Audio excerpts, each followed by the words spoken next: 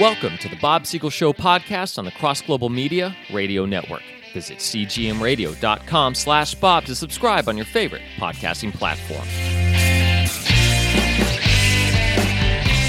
I'm your host, Bob Siegel. Always good to be joined by my producer, Brendan Thomas. Hello, Bob. How are you doing tonight? Doing okay. How did the time change work out for you this morning, the step forward? Yeah, no problem at all. I actually woke up at 7, so that means it would have been 8. So I had no issues with it. So as long as it wasn't on a weekday, But I hear that Congress might be saying that this will be the last time we ever do that. Who knows? Oh, no more daylight savings time? Yeah, they're trying to pass a bill this year to get rid of it entirely. That would be wonderful. I'm so sick. Particularly, the hand clocks are easy. Adjusting my car. It's another story. It's another story. But I figured out a foolproof method this time. I just left it alone in the fall. And voila, this morning it was just automatically sprung forward. It was amazing. I don't want to brag about my car too much, but it automatically updates for me. So. Oh, that would be it. You'd think if they could put a man on the moon, they could do that. Right? So a couple of things. Number one, congratulations to Jim Barrier for probably getting a college basketball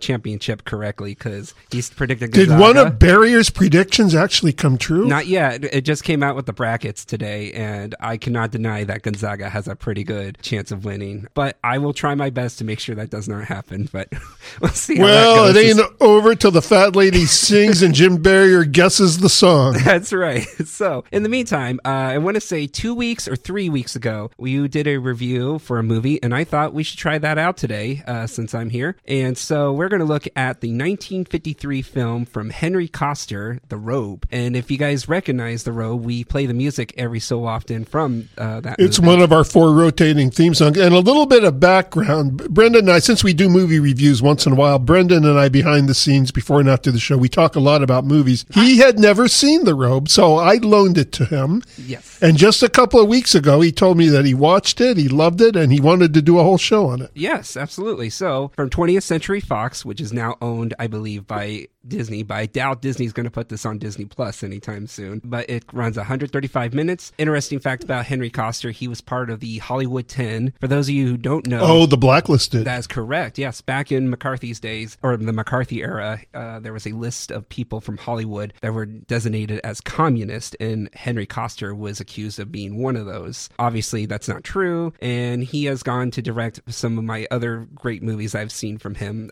but there's a long list of movies he's on made, that subject, quick sidebar, have you seen the movie Trumbo, based on Dalton Trumbo? He was the screenwriter who wrote Exodus and Spartacus. No, I have not. But he was one of those Hollywood 10. Oh, okay, gotcha. And it's all about his censorship, and it's really a phenomenal movie. Okay, I'll take a look at that. Henry Koster also directed, here are the movies I've seen from his filmography, what I've seen. The Luck of the Irish from 1948, Harvey from 1950, one of Jimmy Stewart's underappreciated roles, may I add. It's my friend, Harvey. Who was the Saturday Night Live guy that you said did a really good impression? Dana Carvey. Dana Carvey did it. Yeah, very good. Yeah. I can't do it better than him, but he does a really good one. I've also seen Mr. Belvedere Rings the Bell from 1951. I own a copy of Mr. Hobbs Takes a Vacation. I had no idea he directed that. I completely forgot. And lastly, The Scene None as well, which is a classic in itself too, I feel like, from 1966.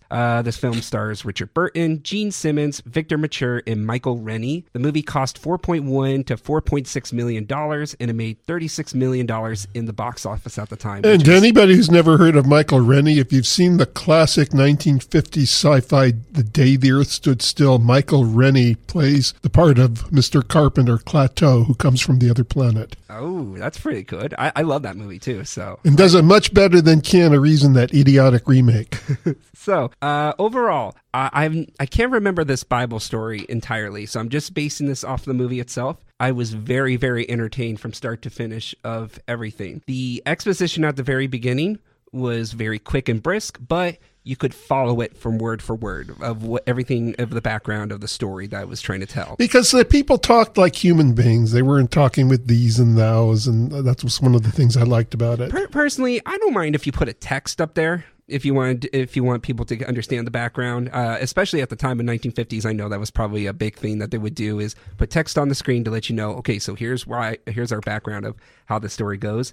But the overall narration at the very beginning, fine enough. Just first thing that caught my eye was the cinematography. My goodness, the cinematography is just amazing. The first scene that caught my eye was Marcellus Gallio. Am I pronouncing his name correctly? I believe Marcellus Gallio. Yeah, no, he's not a real historical figure. He was created for the movie, but you are pronouncing it the way they pronounced it in the movie. He's played by Richard Burton. Excellent job. Yes. Well, I'll get to him in a second because I do have some things to say about his performance. But Marcellus is walking through the slave auctions, seeing what's going to be up for bid. That one scene of the camera going above his shoulders and you're seeing all the action going across and being able to cut out the sound from one auctioneer to the next auctioneer in one take the entire time. It is really, really awesome. And I really applaud them for that kind of cinematography. Another cinematography, and I also think it's kind of symbolism too, is Marcellus is forced to go to Jerusalem. And I almost felt like that's symbolic for him leaving his sanity as he was going away. It's a foggy thing, and his romantic interest in the movie, I'm trying to remember her name, Diana, that's right. Diana is on the pier and she's watching as the boat slowly goes into the distance, and it's a foggy distance memory. I almost felt like that was symbolic of his insanity because eventually once he gets the robe from Jesus, that turns into him becoming crazy. Yeah, and it was very much a 3-act story because the action's just nonstop and the pacing's really heavy all the way up to the crucifixion. And then it really slows down in Act 2 when Marcellus is recovering from the experience he had at Golgotha. Then, of course, Act 3 picks up again and lots of action and adventure. I couldn't agree more. Very well, good way to pace a movie, by the way. I really agree. Another thing I wanted to mention too is I like how it's not so over the top with everything. A movie I was referring to while watching this movie was The Passion of the Christ. I don't mind that movie, but I think it's really over the top in terms of the violence. Like, it really shows the details of everything, and I personally found that uncomfortable to watch, really. In this movie, it's one simple blood drop from Christ being on the crucifix, and that right there tells me enough right there. Like, oh man, this guy's really suffering, and he's he's watching this guy pass away up there on the cross. Well, Mel Gibson was trying to do something different with The Passion. He just wanted people to see accurately everything Jesus went through even before he went to the cross. I look at that and I go, that's a movie everybody should see at least once. I saw but it The once. Robe, I will watch again and again because of the beauty of the way it was filmed. I agree. Okay, so now here comes the part where I'm a little bit iffy on Richard Burton's performance. I personally thought he was not crazy enough in this movie. I felt like his performances of being crazy or mad while having the robe have its magical powers on him, it was not very good. Well, he was so withdrawn and monotone of a character before that I felt that by contrast he was kind of different when he was going through all those things. But yeah, he was certainly underplaying the role. There is something to be said for underplaying, but he was underplaying. I will say too, the way he was delivering his dialogue throughout the movie, besides him acting the crazy parts, it felt like any other 1950s actor could have really said these lines because he's saying it in a very fast and direct way like most of those 50s actors did at the time. So Well, that was one thing I liked about it, though, because he just seemed like all of us. He seemed like a regular Joe, and the whole idea was this was really not a story about Christ, but a story about somebody learning about Christ, and we're seeing it all through his eyes. Okay, that's fair enough. The one performance I will mention is Victor Mature's performance. He plays Demetrius, who is at one point Marcellus' slave, but eventually they become friends in yes, time. At the yeah. I thought Victor Mature's performance is fantastic. Now, you told me there's a sequel. There is a sequel called Demetrius and the Gladiators, and it's not a bad movie, but it's not the brilliant movie that The Robe is. Would you say he gives the same performance in the second one, probably, in this Robe? He's the same person. It's a little more over the top. In the sequel, he falls from his faith because this girl that he loves, he believes she was killed by the Romans. So he falls from his faith, and Peter returns and restores his faith. It was an interesting sequel, and Caligula, and the actor playing Caligula, is in that sequel. It's worth seeing, and I'm glad they didn't call it The Robe Part 2, but it's not nearly... I like Demetrius. Is it nearly as good as The Robe? No. Do you own a copy of that movie? I do. Then? I can give you that one, and you can return that one to me in 6 months. We'll do the same thing we did with The Robe. Okay. Well, I'll watch it eventually, too, because I really liked his performance. I thought in terms of when he needed to be somewhat over the top, especially in his dramatic performances, my gosh, I felt like he was extremely Especially savage. That scene where he said, "I'll never serve you again, you Roman pig," in the storm. What a what a dramatic That is a moment really that good was. scene. Yeah. Another scene I really liked from him was when he actually starts following Christ. When he saw him for the first time and he said, I yes. think he wants me to follow him. Yes. Yeah. Oh, my goodness. And That wasn't is- the music phenomenal throughout? the It was a movie. great score. The score was done by Alfred Newman. Alfred Newman, not to be confused with Alfred E. Newman, the editor of Mad Magazine. It's a completely different Alfred Newman. He was nominated for 9 Oscars. He was nominated straight times from 1938 all the way to 1960. That is super Did you ever impressive. see him in the other biblical drama, Samson and Delilah? He I have plays not Samson. Oh, that's a fun one. Okay. If you like Victor Mature, you got to see Samson and Delilah. Was that also made in the 1950s? That one? That was, I believe that was also the 50s. That was done by Cecil B. DeMille, who did the Ten Commandments. In fact, it even I love that movie predates the Ten Commandments. Oh, really? Okay. And it has all that, you see the whole Colosseum coming down, the Philistine Colosseum this time, not the Roman. Okay. It's worth seeing. Okay. Also, I just want to mention 9 Oscar wins for Alfred Newman. This one was not even nominated out of that. That was insane to me because this music is fantastic from start to finish. Yeah, now the movie was nominated for Best Picture of the Year. Not Victor Mature, but Richard Burton was nominated for Best Actor, did not win, but he did win that at the Golden Globes, and the movie won Best Picture of the Year at the Golden Globes. That's correct, yes. Some other scores that Alfred Newman did, I just want to point out the ones that I did watch. Airport in 1970, although I don't suggest watching that movie. That one is a very boring movie to sit through. The movie Airport? Yeah. Oh, from I 19 liked that movie. You did? Oh, yeah. Maybe it's just me. Airport Well, movies you back got in to the understand day. that was a huge bestseller novel, and there's so much dumb stuff that's going on at airports now. Just thinking about an airport, I'm thinking about wearing a mask all day, so I probably wouldn't enjoy the movie as much now. Dave Stahl before you said, you know what? Traveling on the planes as of late has been less fun and I couldn't agree more. I used to love it. I used to have an evangelistic itinerant ministry where I went all over the country, and I loved flying on planes. I loved the adventure. I loved the excitement. There's nothing about it that I like anymore.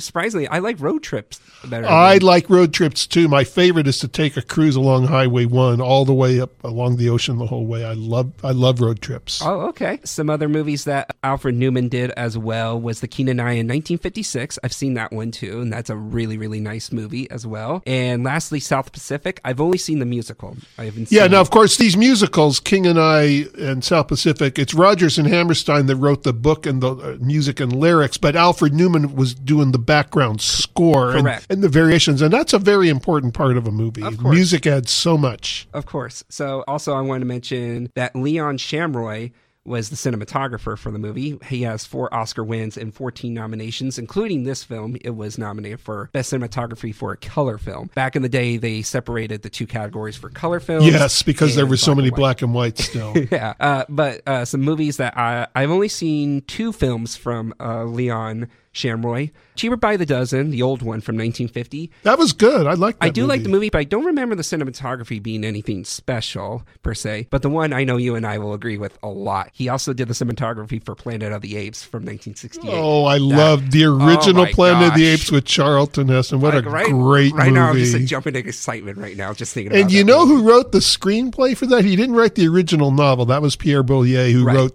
Bridge Over the River Kwai. But the screenplay for Planet of the Apes was Rod Serling of The Twilight Zone. He wrote that screenplay. I did not know and that. he put in that ending about the Statue of Liberty because it was different in the book. In the book, he really was on another planet and he came back to Earth. But when he got back to Earth, Earth had been taken over by apes also. Okay. Was the author alive at that time, by any chance? That's a good question. I do not know. Okay. He may very well not have been because he probably wouldn't have liked the way they changed his ending. But once a novelist sells his stuff to Hollywood, there's not much he can do whether he's alive or not. Because it reminds me, there was a movie made in the 2000s called The Mist, I believe was the name of the movie. It was done by Stephen King. The original ending had the military save the family in the end, and all the alien creatures in the mist were killed by the military. But in the movie, it's done differently, where they think the monsters are about to get them because they hear distant noises of mechanical noises and stuff, and they're not sure if it's alien or something.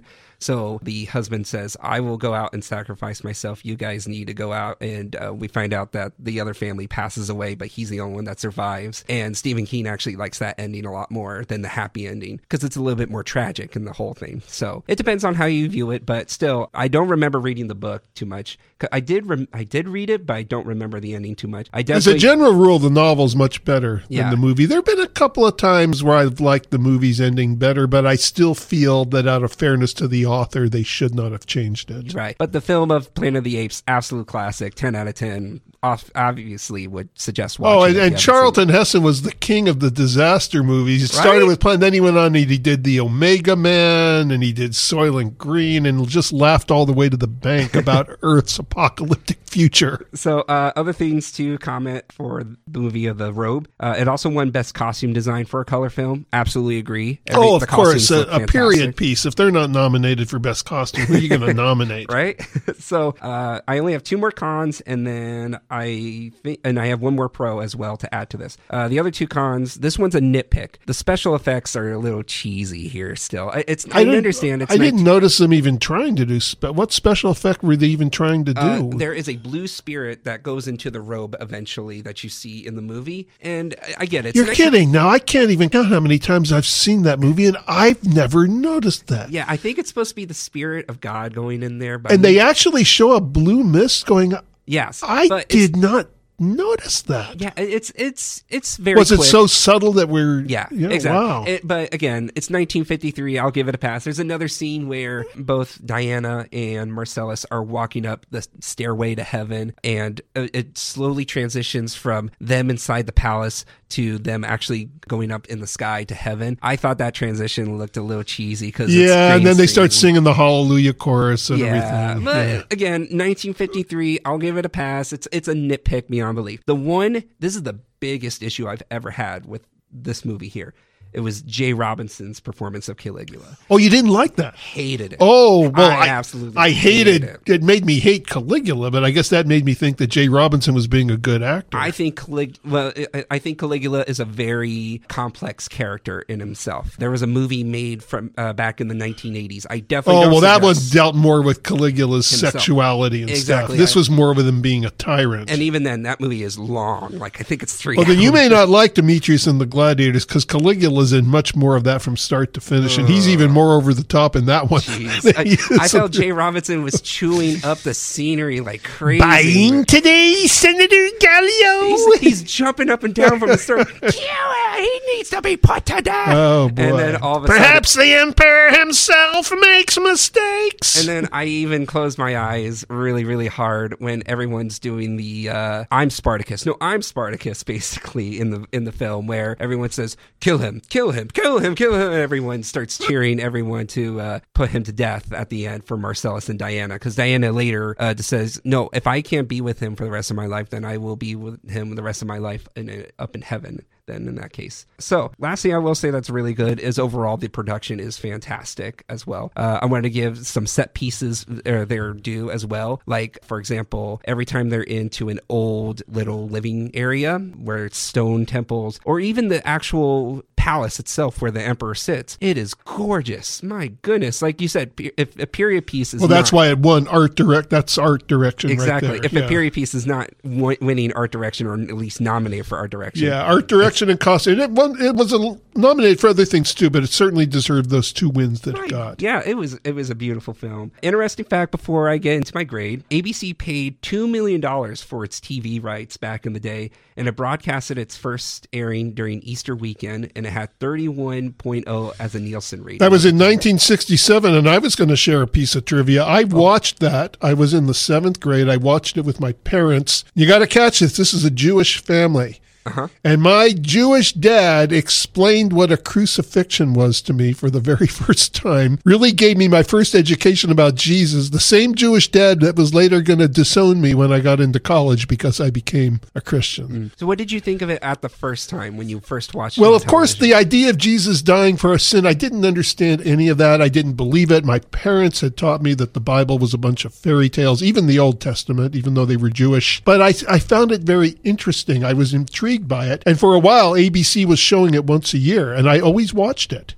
Were your parents They were allowing me to watch it. Well, they just weren't worried at that time. Okay. At that time, they knew that I loved movies, and that everybody assumed I was going to go and become some famous writer or something someday. So they weren't worried because they just chalked it up to my love for drama and theater. Okay. Now, another thing I did like about the movies, I liked that you never really saw Jesus' face. I agree. And you very seldom heard him. Not that we haven't had some good portrayals of Jesus, but most of them over the years have been horrible. But also, if you hear Jesus' voice, how comforting is it, actually? I don't remember who was the actor that played Jesus in the film, but his voice is just so, inviting and very I think the nice. only time you even hear Jesus' voice is that one time where he says, Father, forgive them. They know not what they've done. I don't even remember hearing Jesus any other time. I want to say there's one other time at the very beginning where he says hello to Demetrius, but I don't think so, because Demetrius went out of his way to say he didn't speak, only his eyes spoke.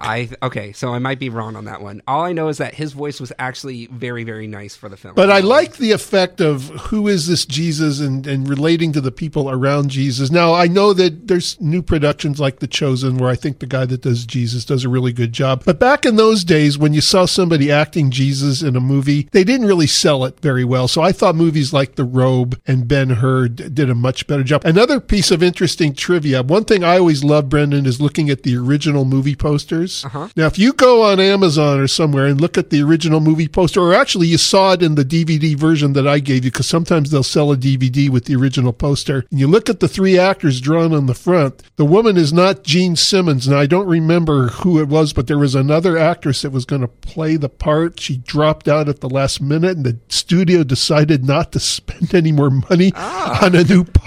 So on there, you're seeing Victor Mature, and you're seeing Richard Burton, and you're seeing some other Hollywood actress. I wish I could remember what her name was, but it is not Gene Simmons. Okay, interesting. I have to look at that poster. Just a again. little extra worthless, but hopefully interesting trivia. Yeah, looking back at the cast, I want to also give a compliment to Richard Boone, who plays Pontius Pilate in the film. Very good job. One scene. It's just one scene. But it was very compelling and very believable. Yeah, yes. He's tired. He's exhausted. He has to do. And he's also so kind of much. underplaying. He wasn't too much over the top. I thought it was just perfect. Yes. Honestly. Yeah, I agree. I agree. He did I also liked Dean Jagger as the weaver, the person that was kind of in charge of that little village at Cana. Yeah, absolutely. I thought Dean Jagger did an excellent job. And then lastly, I will mention as the interesting fact too, before my grade as well, it is the second highest TV audience for a film behind, can you name the movie? Let's see if you Bridge Over the River Kwai. Boom, that's easy. 60 million viewers during that time. So we've circled back to Bridge Over the River Kwai twice now in this movie with Pierre Boulier, the author, writing Planet of the Apes. So overall, personally, I like to do my film scores out of 10. So that's me. I am going to give it 8 out of 10. I think it's a very, very good film. I will suggest a lot of people to watch it for sure. And if you want to do it as a letter grade like you do, I would give it a B. I'm willing to push it up to a B plus as well. Because again, most of my stuff I really find are nitpicks. The biggest issue I had for sure was Jay Robinson's performance as Caligula. But that's just a big nitpick in the whole kit and caboodle of the whole thing. So overall, The Robe, if you could find it out on DVD, because it's not available on streaming, you can buy it for $3 if you want. I'm not as enamored as streaming as everybody else, because there is a heck of a lot of stuff that you can't find. And sometimes you find it, and if you stop watching it, you have to pay again to start watching it again. You're right. But I would give it an A. And again, you know how critical I am, but if there's a movie we're going out of our way to talk about, it probably means that I like it. So a lot of the movies you hear me talk about on this show, I like. But that's compared to tons and tons and almost anything made today that I don't like. So yeah, if you can find it on DVD, I don't know if it's on Blu-ray. I'll have to check that. But if you can find it on DVD, I would like to get it on Blu-ray, because that would be too. Blu-ray looks so much better than DVD. I agree 100%. So if you can find it on DVD, I would say I highly, highly suggest you should go out and find it. If it's going to be available on streaming, watch it as many times as you can there if you want. Because I'm personally a streaming guy myself, because it's just right there in front of you. But I totally understand if you're not, if you're old school, if you can find a VHS copy and you have a VHS player still, blow off the It's dust worth first. seeing no matter how you watch it. No matter how you watch it, yeah. Well, unfortunately, we did have one more topic, but unfortunately, we are at the end of our program, Bob. So thank you so much for this great movie. Oh, that was fun. I'm glad you wanted to do it. I love talking about these classics. Okay, folks, we will see you next time. This is Bob Siegel and Brendan Thomas making the obvious obvious. The Bob Siegel Show podcast is a production of Bob Siegel and Cross Global Media. Visit us online and subscribe to the show at cgmradio.com/Bob.